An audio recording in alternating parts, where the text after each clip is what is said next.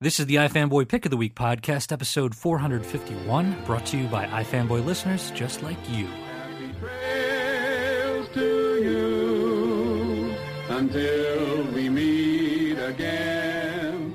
Happy trails to you.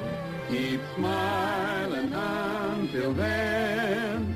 Happy trails to you till we meet again.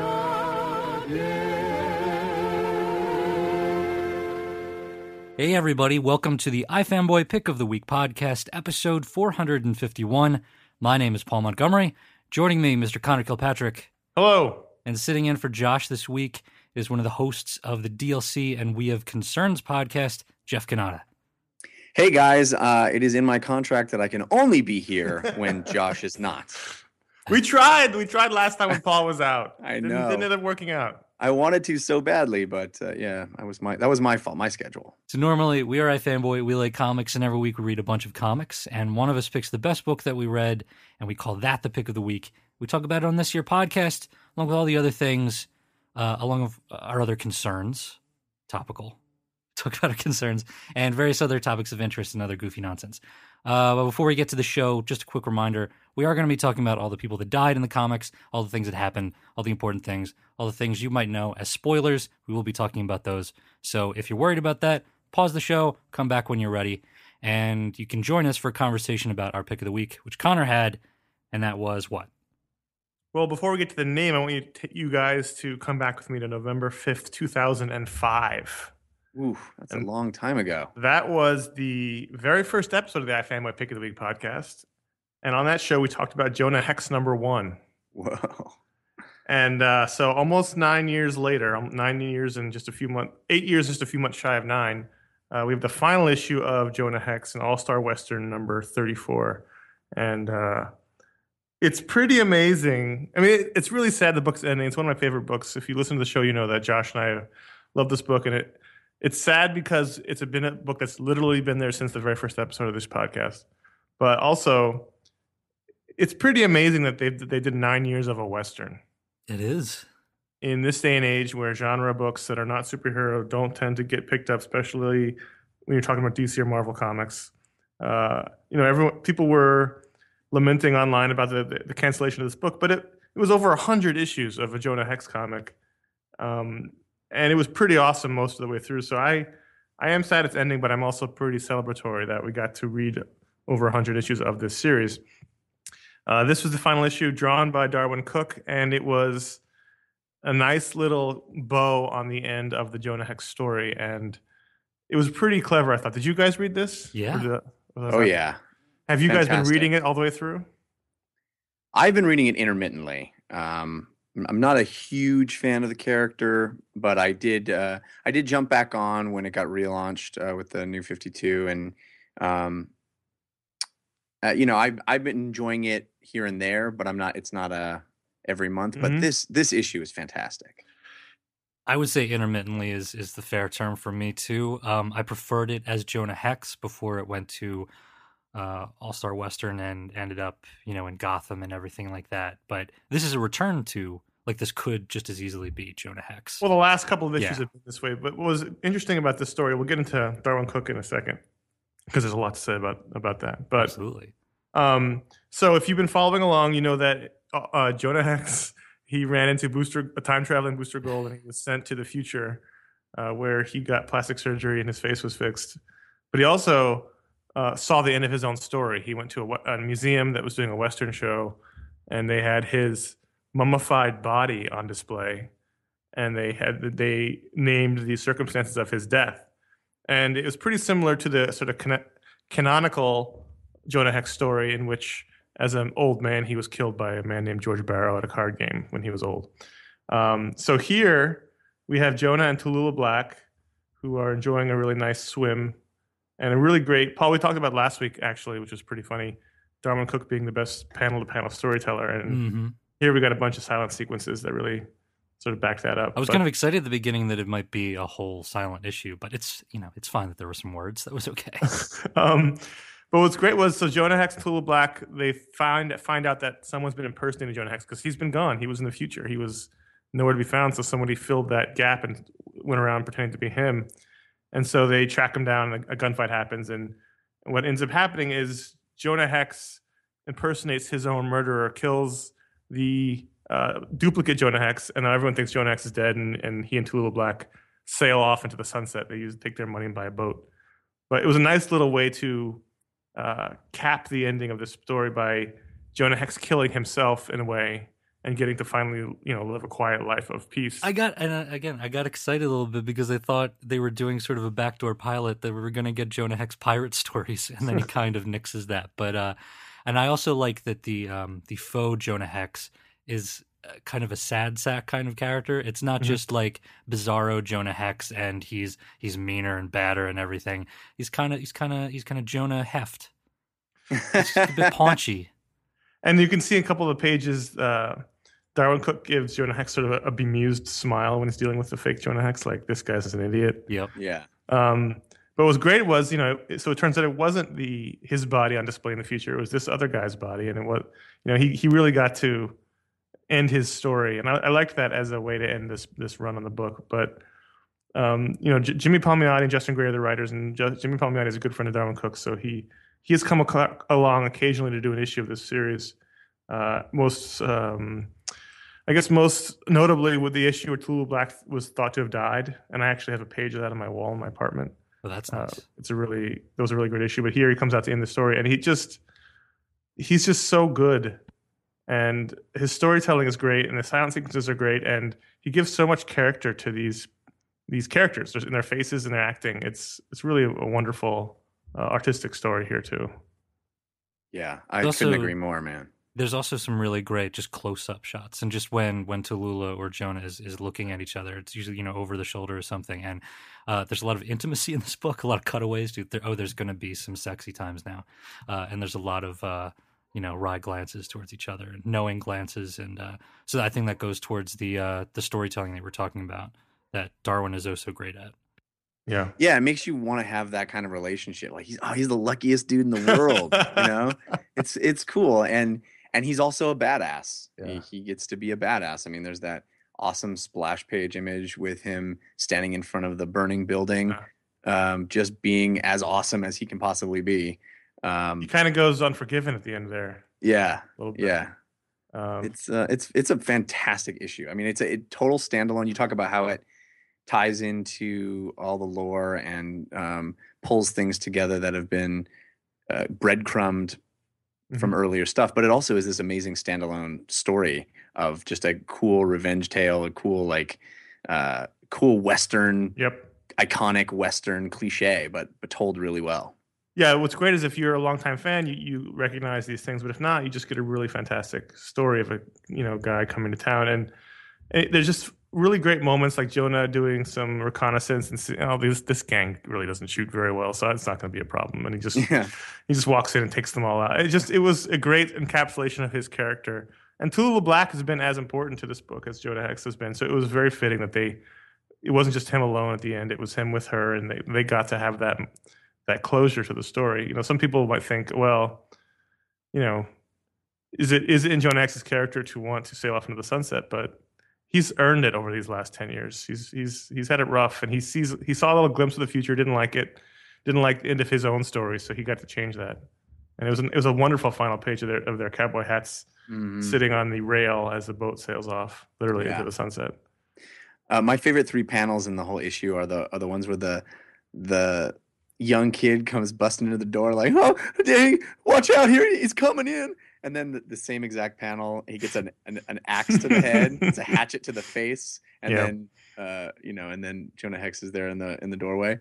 It's great storytelling. It's so rad. And then if you look back on the previous page, as he's walking up the stairs, the hatchet is stowed in his back. Oh right, yeah. So it's this wonderful consistency there of where the hatchet comes from. It's just great. Yeah. So Paul, fitting ending? I believe so. Yeah, and I like those kind of endings where they could potentially have some more adventures, and it's sort of the ultimate sort of get out of jail free card that for a vigilante like this or a bounty hunter that you have the clean slate. everybody thinks you're dead, and so you can have other adventures under another name or multiple other names. And I love those two as a couple. And yeah, I just love these characters. I have an Amanda Conor little Tallulah Black sketch that she did at a show a few years back, and they're wonderful characters. Yeah. And I was slightly concerned. It was okay. Are we going to do the thing where Jonah like re-injures his lip or something? Well, I At the end. was just wondering that Thankfully we the whole didn't do time. Is he going to do it on purpose? Like, is he going to have her heat up a knife and stick it in his face or something? There's but, no organic way to do that, and it was an interesting choice when I found out that they were doing that. That he was going to get the surgery, and I guess it makes sense if you're going to the modern day, but for the character, can you imagine Jonah like willingly going under the knife? And Well, no, not absolutely not. But I did like that. It did seem to subtly change his outlook on things. He's not. It does, he's not yeah. a monster anymore. Outwardly, Right. so he can sail off into the sunset, and I just really liked it. I'm sad. The more I think about it, the sadder I get. But also, a really fitting ending, and you don't really get those kind of things. And it really is amazing that DC put out a Western for almost 9 years. So, I mean, at this point, it just kind of feels like a creator-owned thing. It just feels like Palmiotti and Gray created these characters, and Tallulah's theirs, right? But Yes. Jonah, I think there are some great Jonah Hex stories from earlier, but they really put their stamp on this character. Yep. I'm with you though, Paul. Man, I'm ready for Jonah Hex pirate stories. Right? I mean, And has anybody ever done Pirates versus Cowboys in any? That sounds so awesome to me. I did a script in college because I realized that I could like in the timeline, the end of Pirates and the beginning of Cowboys, you could kind of, and I had samurais in there too. That's awesome.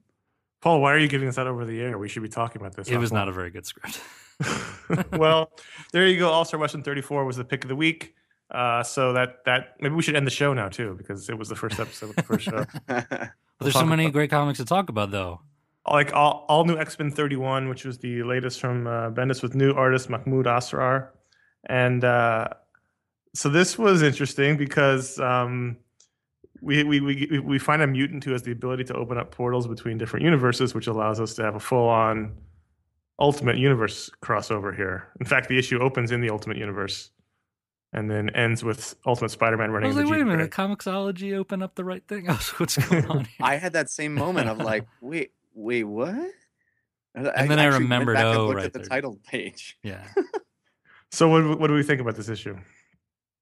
I think it's interesting that this is sort of a transition issue. I think. I mean, we're setting up the whole idea of going back and forth between the different realities, and this is something that Bendis has played with. I mean, I guess starting with Spider-Man, with meshing the two worlds, particularly with Miles, but there's also some like relationship stuff going on. So it's in one aspect, it's a cool down issue from the previous adventure, but then we're also starting up these other crazy things. So it's an interesting issue structurally, and I like obviously Bendis when he does teen relationship stuff. It's a lot of fun, and I liked the bits with. I think I gravitated more towards the bits with Jean and X-23 talking about Angel and can she trust him and all this stuff, and playing into the telepathy and everything.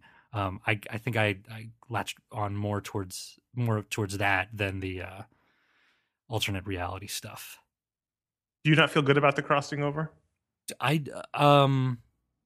No, I think he's handled it pretty well before. So I mean, like conceptually, not. Yeah, as an idea.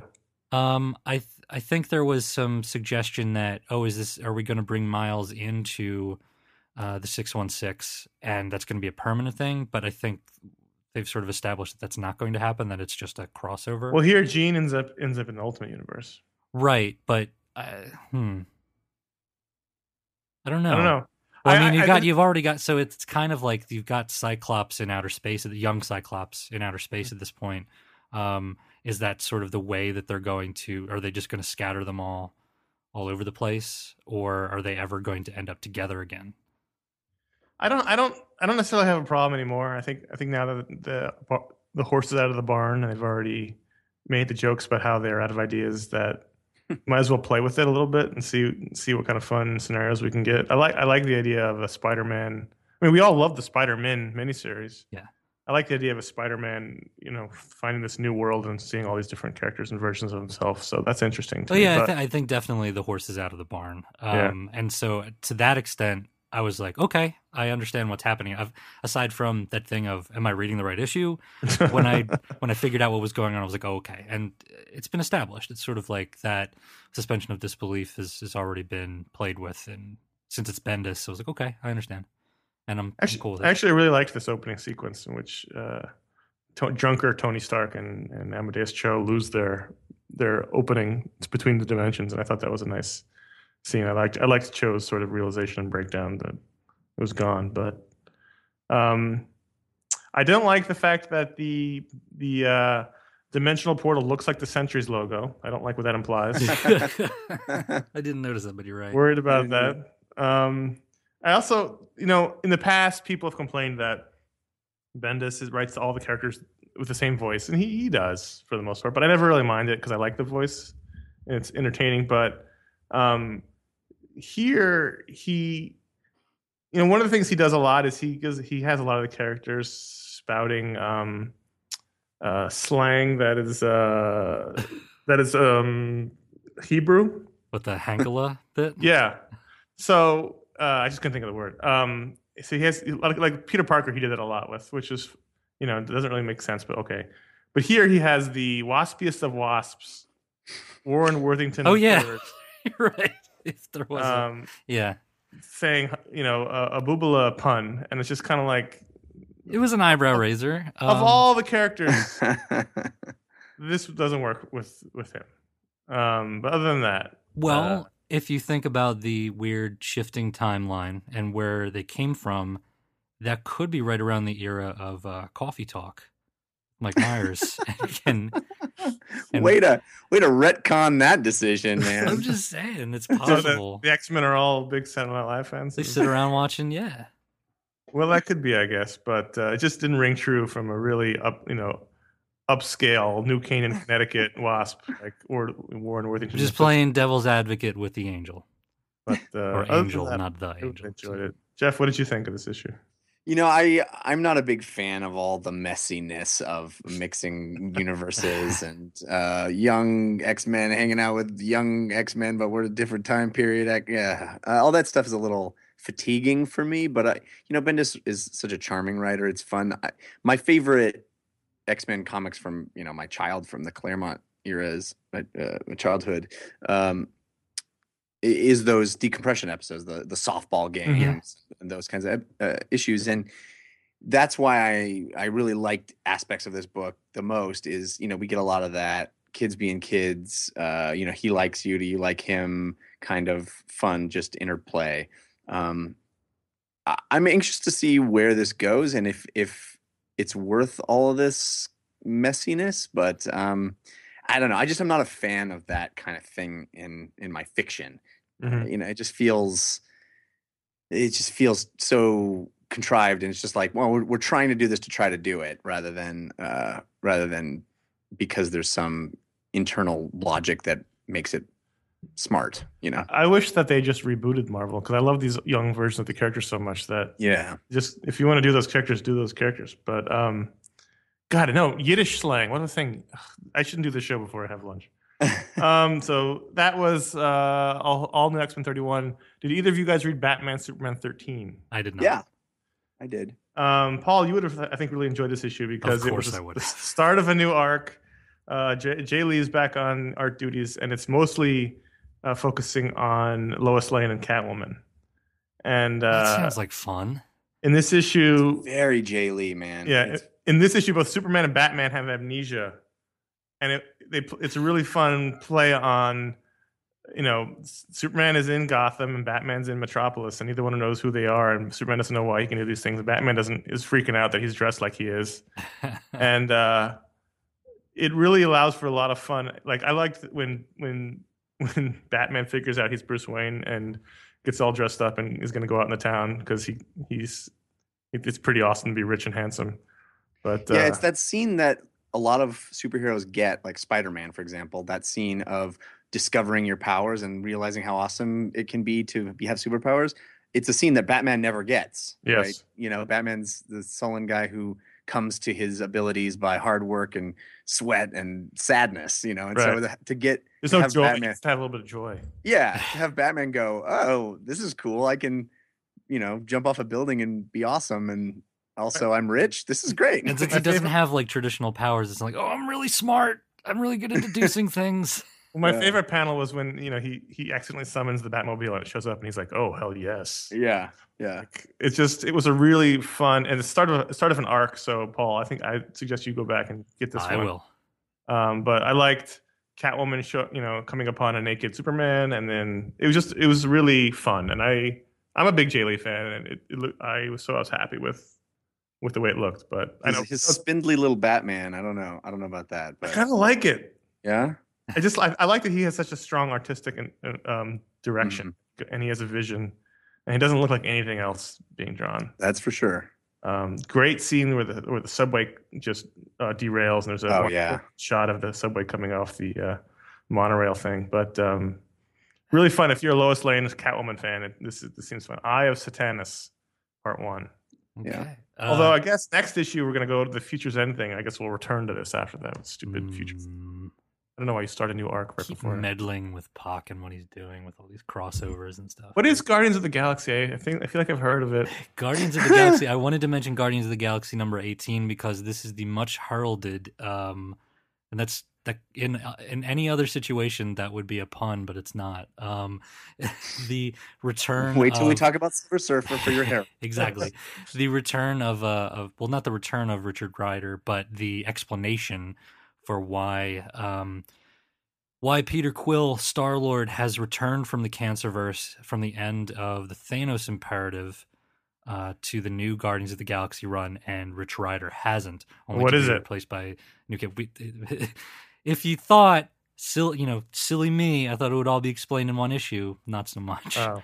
To be continued. To be continued, and there's a bit of peddling in this issue in terms of, like, Gamora is interrogating Peter and basically, what happened? What's going on? Why are you back from the Cancerverse? And I don't know why she's questioning him right now when this has been going on for a while, or maybe this is because the movie's out. The movie's She's out. pissed that Thanos is alive. We right? need That's to the explain idea. this, yeah. And I wish she would have mentioned, Scarlet Witch's closet and all that kind of thing as a potential MacGuffin, but she basically just interrogates him, and then you have to turn your iPad sideways because all the flashbacks are in horizontal view.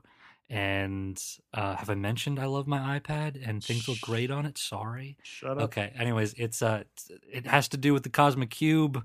Thanos is basically saying, "Give me the Cosmic Cube, I will save us all." And you don't know what you're doing with that cube, Peter Quill. And Peter's like, "No, we want you to die, and we're willing to sacrifice ourselves, so we're going to hang out here." And Drax shows up, even though... A lot like the end of the movie, actually. A little bit like that. A little bit. And basically, it's got something to do with the Cosmic Cube, and we're still finding out. I feel like there is not a whole lot of information in this particular issue. I think it's an Original Sin tie-in, so...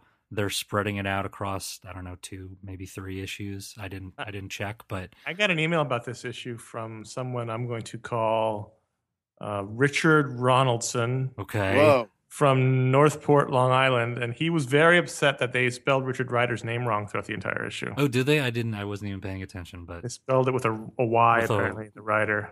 mm, And he's always been spelled Rider. He's very upset about it. I just felt like I had to mention it. soft reboot for the spelling of that character's name. But it was good to see, Rich Rider back again, cracking jokes about maybe we should buy an apartment together here in the Cancerverse. I just always thought, like, from the Thanos Imperative miniseries, which was a lot of fun and big crazy ideas as Abnett is wont to do, I always thought the Cancerverse was just a crazy idea. And just like, what's the most hyperbolic name for a terrible place that you could end up? The Cancerverse. Yeah. So, Yeah. I guess AIDS verse was too much. Oh, Yeah. cancer actually, I mean, it's a cancerous universe. It behaves like a cancer. So, I was making a joke in poor taste. contextualize. well, one of the things I got to do when I was off on vacation was let a whole stack of comics build up. And so then when I came back, I've been slowly making my way through those that I didn't read while I was gone, including a whole bunch of image books like Outcast from Robert Kirkman and Paul Azaceta. Mm-hmm. And so I read 2 and 3 back to back this week, and I'm holding the wrong one. This is 3. With the orange one. Yes, I really like this book. I think it's really pretty. I don't. Yeah. I wish I did. I wanted to like it. I think I'm in the middle, I guess, because I enjoyed enough, but I've never been wild about Kirkman scripts, so I think the art and storytelling. Dark. There's that. Well, too. I mean, that's what he's into. I really like. I think for me, I really like that the priest character isn't your typical priest character. Yeah. You know, he smokes, he drinks, he plays cards, he gambles. He gambles in order to pay for the church roof. I mean, like, yeah. I like that he is not your typical small town Southern church preacher character. That's the Broad Church reversal. Right. It's not the priest. Although in this issue, I guess apparently John Constantine shows up at the end. But reading them back to back, I really did get immersed into the characters in the story. I like the main character a lot, although I couldn't tell you his name. But he's in a very dicey scenario where everyone thinks he beat his wife, even though she was possessed by a demon. So he's sort of an outcast in this town, no matter what he does. And now there's this mysterious man in black in town. I just, I'm not really into usually dark and horror stuff, but for some reason I like it when Kirkman does it. I think there's a lot of good atmosphere, and the Paul Azaceta art is wonderful. Yeah, I mean, I'm tempted. Yeah, I'll probably keep going with it just because I love the art so much, and I do like the twist of him being blamed for being an abuser, and he's not really. But how do you explain? Well, it was possession. I'm not a batterer. She was a demon. That's kind of an interesting conundrum. But I mean, the Azaceta stuff, as you said, it's gorgeous, and the little inset panels for like the incidental like detail shots of like when he does stuff like when you're going for a doorknob or a lock or a key or something like that, and that sequence where the near hit and run where the priest shows up, that was just like a beautifully told sequence. Yeah, good stuff. I mean, just art wise, really good stuff. Yeah, I agree with you guys about the art. It's really good. I just have, I don't know. It's just so depressing and you're not supposed to kiss like that. You're not supposed to take the person's tongue with you. Yeah, that's not nice. Yeah, and I don't know. Some of the internal fiction of it is weird. I don't think it was in this issue, but maybe the one before it was like we find out his blood is demon kryptonite, and so why do demons constantly hang out with the guy whose blood is demon kryptonite? And even worse, why do they bite his hand? Like, that seems like a bad choice for a demon. But I don't know. I'm sure it's all going to make sense. It's the drug thing, right? It's like if you're an addict and like, why are you hanging out with those people? You shouldn't be hanging out with him. You're gonna get in trouble. Demons just hanging out with the wrong crowd. That's what it is. And I mean, if anybody's going to hang out with the wrong crowd, it's going to be demons. Because they're all. Good point. So now I'm going to guess that Jeff, you read Silver Surfer and Paul did not. There you go. I love Silver Surfer so much. Paul, again, you blew it. On paper, probably right up my alley, but I haven't enjoyed it. But I warned you last month that a Defenders issue was coming up, and this was the issue with Doctor Strange and the Hulk. It's so great. I like this. So good. And so this issue is totally a one shot. I mean, there is a continuing story here about the Silver Surfer and Dawn Greenwood, his spunky sidekick. But this issue itself was just a one shot. And as a fan of Doctor Strange and the Hulk, Paul, you should be checking this out. But Jeff, why don't you tell people why this book is so much fun? I love talk about you brought up how Bendis seems to write everybody with the same voice. This is a book where everybody has their own voice, and it's so fun. I love the Silver Surfer that we're getting in this. The cosmic being who has no interpersonal skills with people on Earth, and yet is hanging out with this charming young lady that he has to defend. He is hilarious. The bringing in Doctor Strange and the Hulk is hilarious and fun. The art is art is fantastic. Obviously going to be great. There's wonderful fight scenes. It is a wacky kind of the idea is that everybody's asleep, and so we have nightmare world where anything can be happening, and the Hulk and Doctor Strange are battling these tentacle monsters while Silver Surfer is bopping through different nightmares. I was laughing, I was entertained. There's great action sequences. This is a thoroughly awesome issue of a comic book. I loved it. Can I just pick up this one, or should I go back for the? You can for sure, but yes, I would say yes, you can. Okay. It explains to you in the beginning, the recap page, who these characters are. I mean, I think I read I read 1, 2, and 3, but I didn't read 4. So You don't really need to. Just they're back on Earth. The Silver Surfer's trapped, and he literally can't leave the Earth, and so they're hanging out in Cape Cod. All right, for Steven and Bruce, I will. And it's just, Jeff nailed it. It's a really fun comic. And I'm not usually a big Dan Slott fan, but I think he really finds the tone in this book pretty well, and it works for these characters in this strange situation where you've got the Herald of Galactus with the power cosmic hanging out in a quaint bed and breakfast, with this woman and her family, and wacky adventures keep happening. And I just think it's wonderful. And Mike Allred is like born to draw Silver Surfer.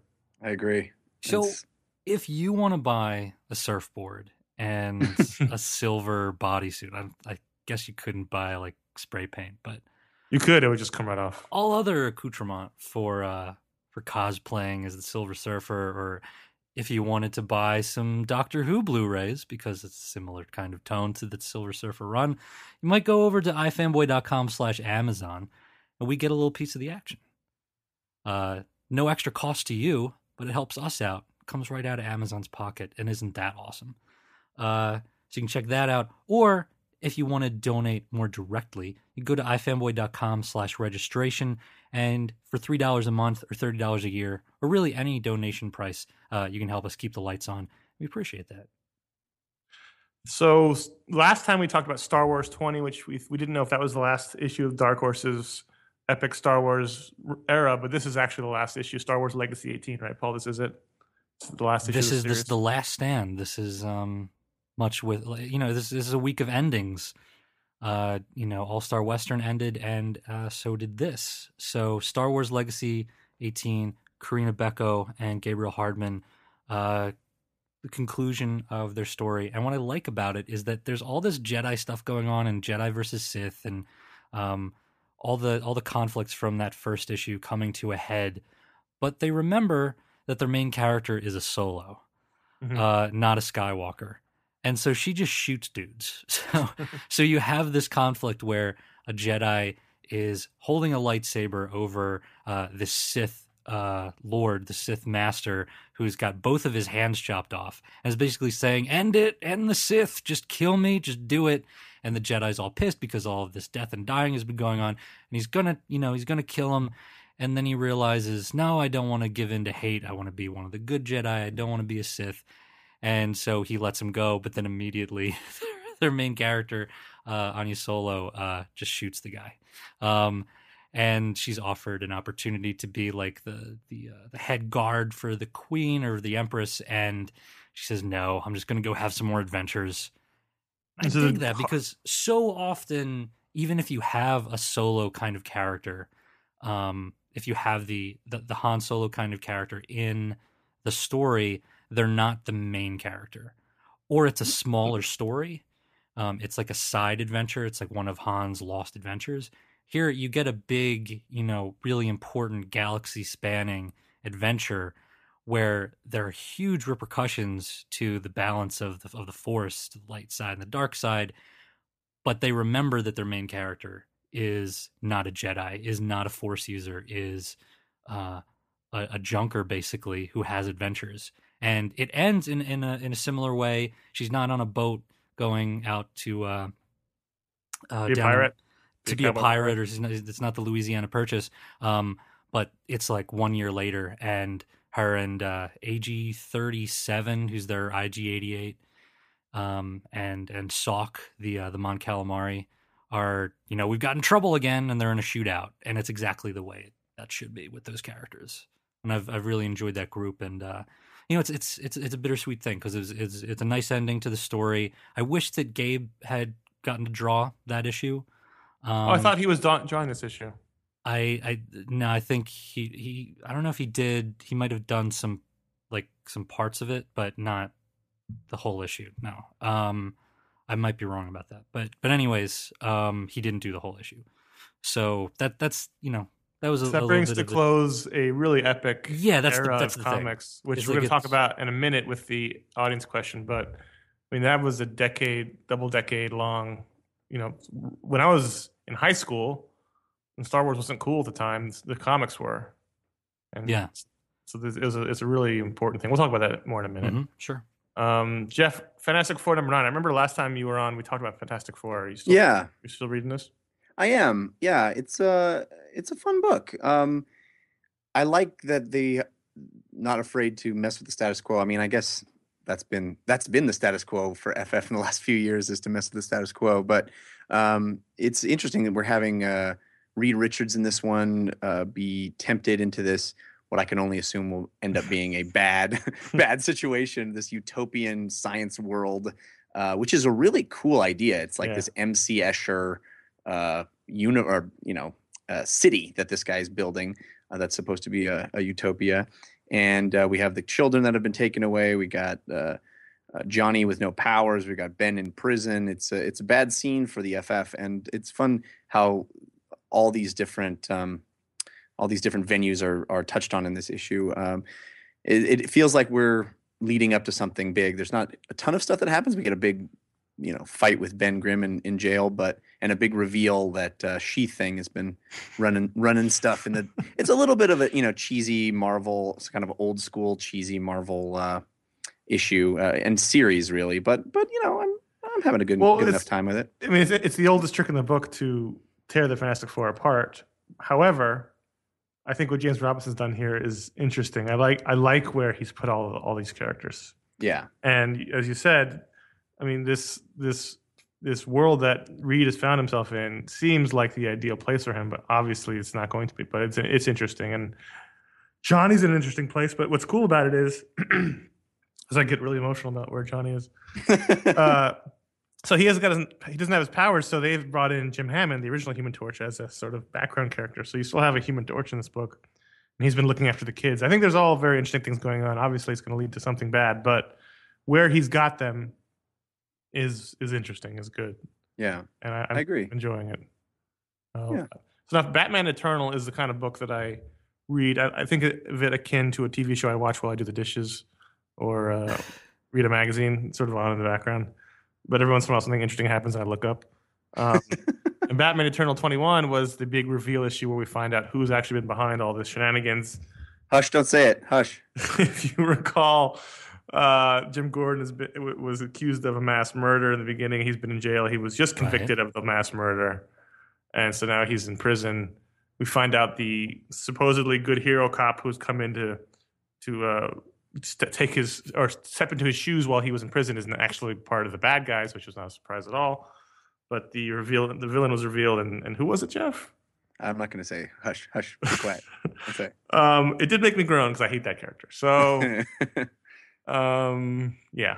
But there were some good sequences. I liked Alfred's part where he gets to be a little bit of James Bondy. That was rad. That was the best part of the book. Where he's like, my boss has a problem with guns, but I don't. It's kind of rad. But I just hate whoever that character is that I can't remember. So there you go. Superman 34. We're all Superman fans here. Yeah. And we're not going to talk about Man of Steel. I know everyone hates it. You did. I wasn't going to bring it up. We're not going to talk about it. We're just going to mention it exists. Okay. So I feel like, Jeff, this would be a book that you would dig, I think. Oh, you say that and I'm not reading it. Is it good? I love John Romita, so I should be reading it, but I don't know. Paul is still lighting your fire. I was wary about it in the beginning because I don't know. I was New 52 Superman. But I'm really enjoying this. I think this feels good. Very much of a throwback.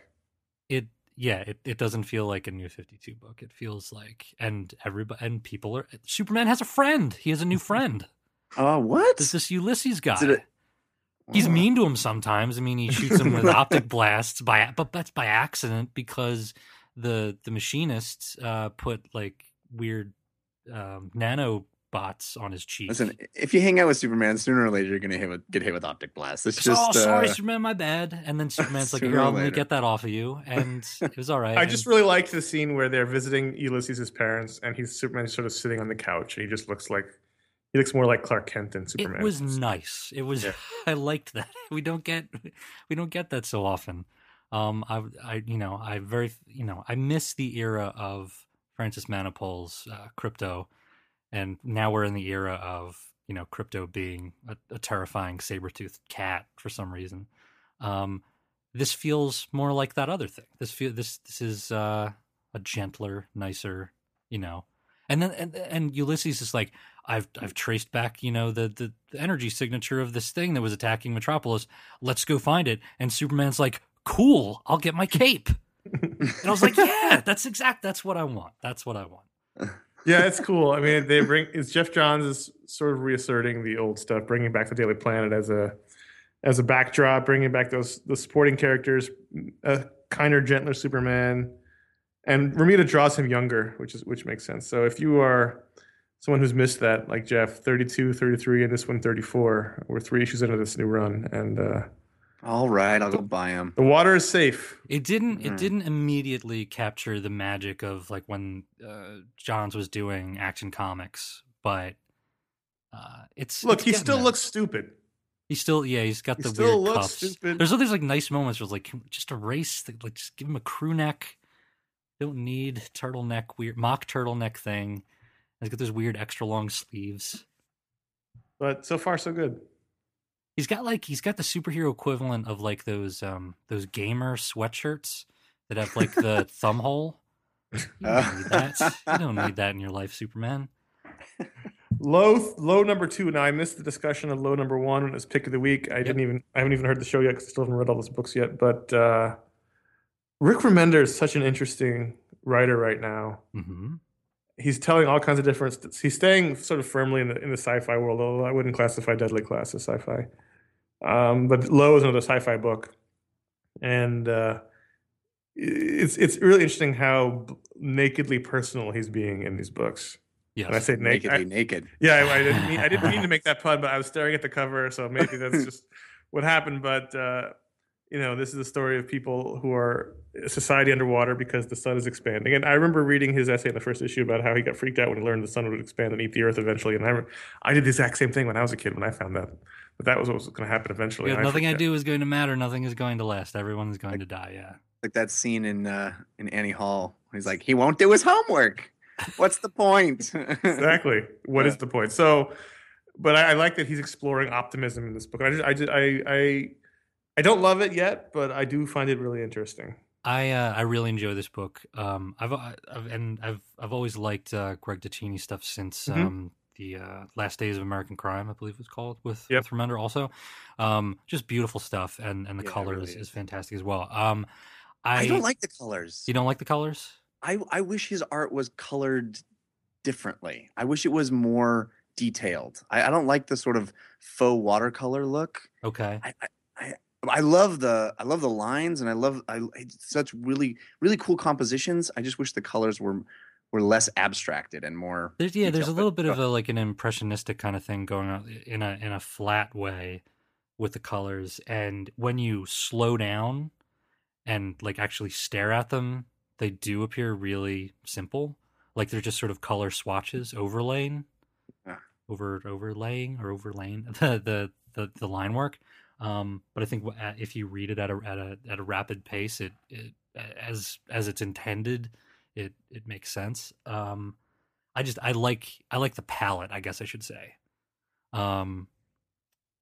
It's okay for you to like and Jeff to not, Paul. No, okay. I'm just trying. I really dig the book. I'm just trying to articulate it. It's just that I really like the warm colors, and you think it's an underwater world. You're thinking it's going to be a lot of blues and greens and stuff, and there's a lot of yellow. A lot of yellows and warm oranges. But anyways, I agree. I like that it's this examination of optimism. Like if Rick Remender is going to do a book about an optimist, he's going to make you work for it. You see, the intensity of the light there's also some shadows around that. Well, it's optimism in the face of horrible tragedy. Otherwise, Yeah. it's not too hard to be an But optimist. I think if you told someone it's this book about hope and it's hopeful, and I think you're going to have a very different idea of what, without the context of what they're getting into. And you open this book and it's this guy is having, hallucinatory sex with a prostitute in an alley, and he murders her, trying to kill this cop. And he's the cop. He's trying to kill the pimp. He's the pimp, right? Excuse me. Yeah, he's the cop, right? And so it's pretty bleak. And then while he's having a conversation with his mom, basically telling her, "Can you please stop holding out hope that my sisters are alive after 10 years, being kidnapped by pirates, basically? Could you please stop hoping? Also, the air is going to go bad. We're all going to die anyway. We're all going to die of the toxins." Yeah, that's. I don't know. It took me a couple issues to really fall in love with Deadly Class. So I'm hoping the same thing happens with Low. I don't dislike it. I do quite like it. I just haven't. I love Deadly Class. I love Black Science. I'm hoping to love Low as much as I love those. And I kind of like that there's, depending on who you're talking to, there's a different listing of who likes what more. Like, I know you guys are big Black Science fans. I like it too, but I prefer Low and Deadly Class. I just think he's putting out some really great stuff right now. And all of it's beautiful. That's the thing. He's working with some really great artists. He does have great partners and all this stuff. So that is Low number 2, and those are the books of the week. You can go to iFanboy.com. You can talk about those books. You can talk about other books that came out that we didn't get a chance to talk about. You can do whatever you want within the reason and the law at iFanboy.com. So now, Paul, why don't you read for us our audience question of the week? Sure. Andrew from Canada writes, "I wanted to pick your brain about any experience you guys have had with respect to the transfer of licenses from one publisher to another, be it of characters or properties. I was a huge fan of Dark Horse Comics' Star Wars books, though I didn't care for some of their later works like Brian Wood's Star Wars, and was frustrated that they canceled some of the better series like John Jackson Miller's Knights of the Old Republic and John Ostrander's Legacy. But they had some amazing stuff. Knights of the Old Republic is what got me into reading comics in the first place, seeing issue number 1 on the shelf of my university's on-site comic book store. All universities should have that, by the way. That's amazing. Yeah. And Legacy, Dark Empire, Crimson Empire, and Tales of the Jedi remain some of my favorite comic series. All that said, I'm hopeful for the new Marvel Star Wars series. The other experience I had was with Doctor Who. I didn't realize that IDW lost the license until I went to look up a series that I had bought the first volume of on Comixology and found it removed from the store. First off, that should not happen. No matter what's going on. Removed from the store or removed from his account? I don't know.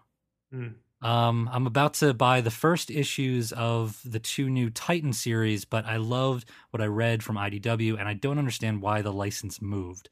Do you have any experience/stories with license transfers? Some series that got canceled because the license moved, or a beloved character lost to another company. Do license transfers tend to be good things? What's funny is the subject line of this email was like license transfers. And so I saw it and I was like, what? Was someone trying to, I thought it was a business related email. But Dear sir. Yeah. First of all, awesome he had a comic store on site in his college. That would have made life a lot easier for me.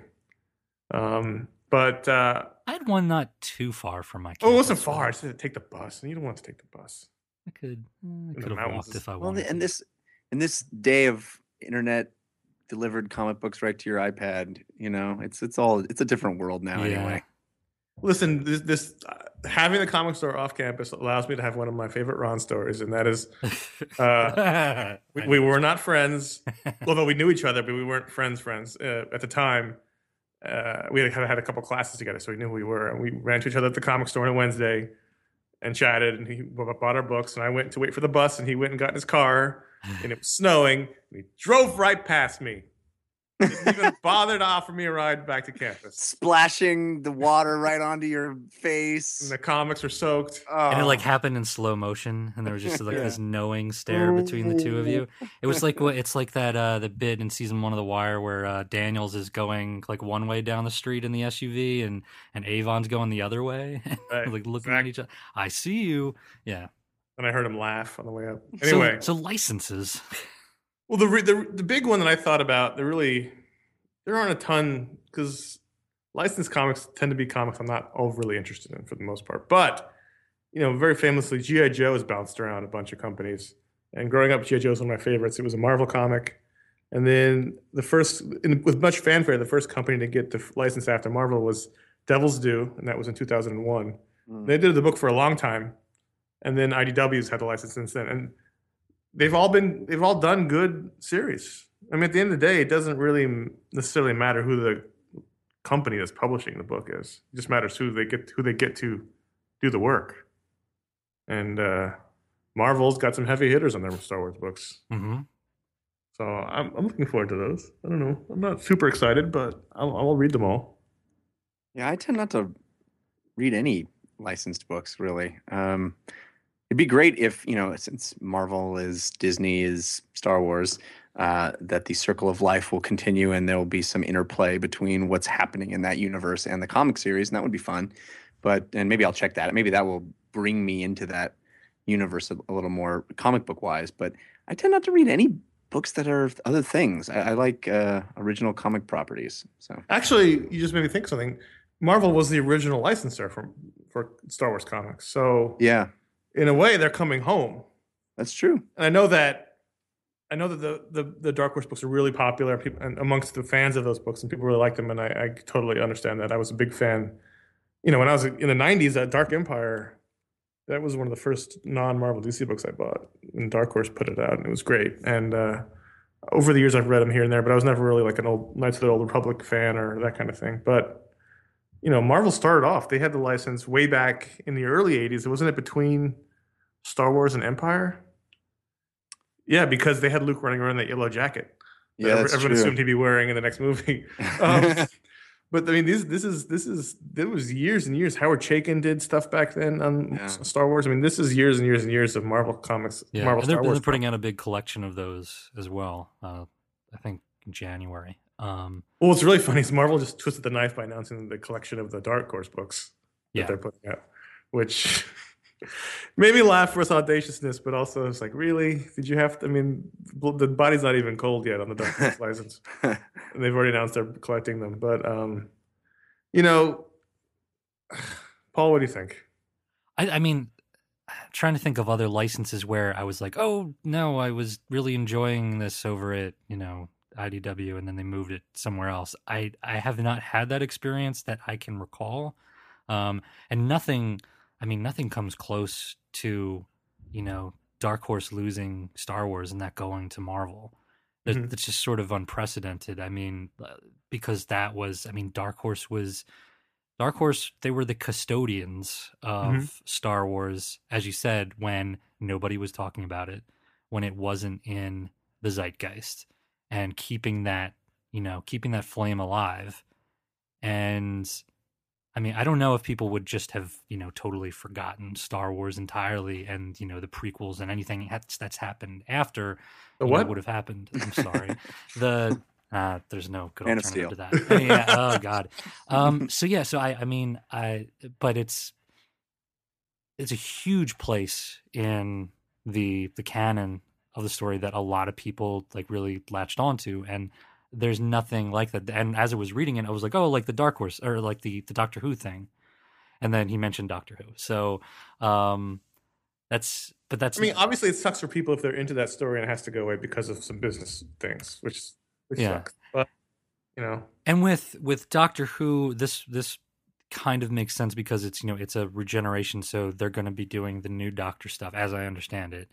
So it's sort of like if you're going to switch the license, to another publisher, this is a good jumping off point, at least. Yeah. I'm curious. I mean, the guys they've got doing the Marvel books are really heavy hitters. So Mark Waid and Jason Aaron and Kieran Gillen are no one to sneeze at. Right. So I'm going to check those out based on that alone. I'm not really excited. If it is not doing it for me, I won't read them, but beyond the first couple, but I'll check those out for sure based on the talent they've got going. When are those supposed to hit? I don't know. I have the press release somewhere, but I'll let you know, Jeff.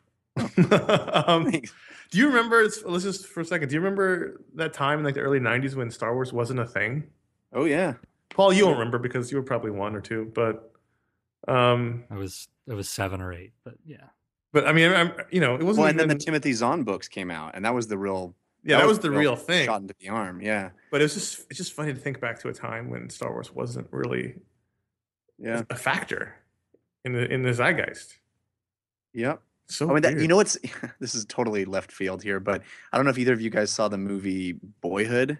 No, but I keep wanting to. Yeah. Yeah. Well, there's a scene in that where they talk about the idea that there will never be any Star Wars movies again, and it's a contemporary reference to what's happening at that time, and it's funny, but anyway.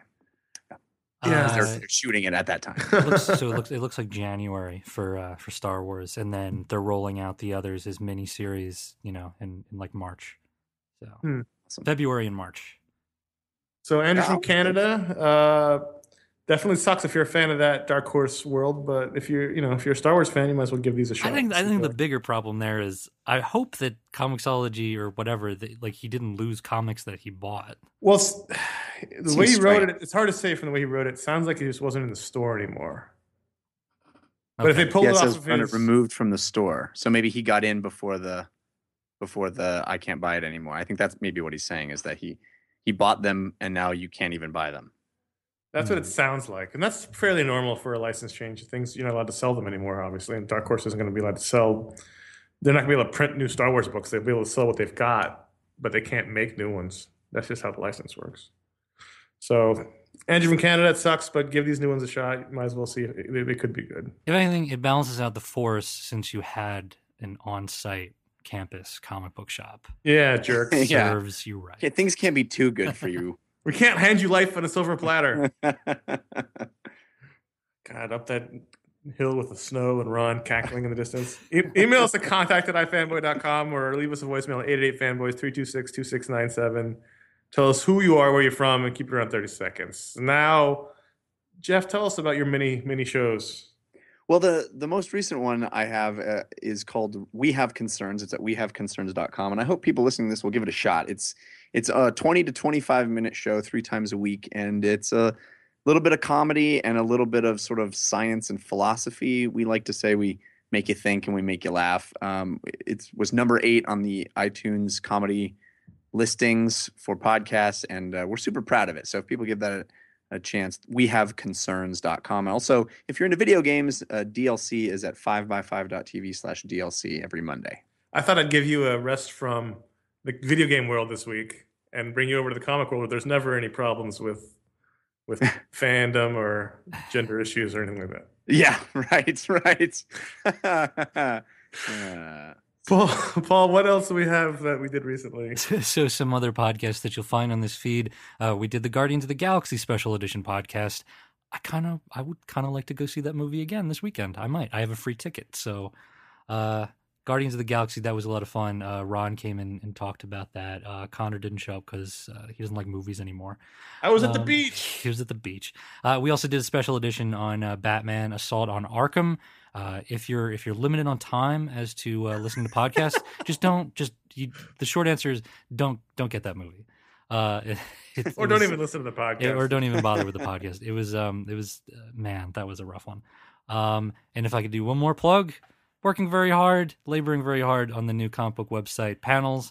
So you can head over to panels.net. You can put in your email address, and we'll let you know when the website is ready, which will be sometime in the fall. We have some sort of ETA on that? Some sort of general ETA other than fall? We will be entertaining you before Halloween, maybe well before Halloween. So because I've got this, there's a steakhouse coming into my neighborhood. It's been summer of 2014 the whole year, and I have to say, if you're listening to this on Sunday, it's the official last day of summer. So I want my steak, and I want my Panels website. Yeah. Paul, don't be the steakhouse of comic book websites. There are articles written. We've got a dev site going, and everything's looking all pretty. You've got your Panels Pick of the Week podcast coming. Actually, we did the just like the preview sort of placeholder podcast, so that's ready to go. And you should call it that, Panels Placeholder Podcast. It's episode 0, and and it's just short telling you everything, what's going on, what we're going to be doing with the podcast, and it's going to be more like a current events kind of show, like what's going on in comics. I'm just giving you ideas. I'm throwing it out there. It's gold. I'm writing all of them down. All right, perfect. On this notepad. P cubed. Until that comes, P cubed. Perfect. There you go.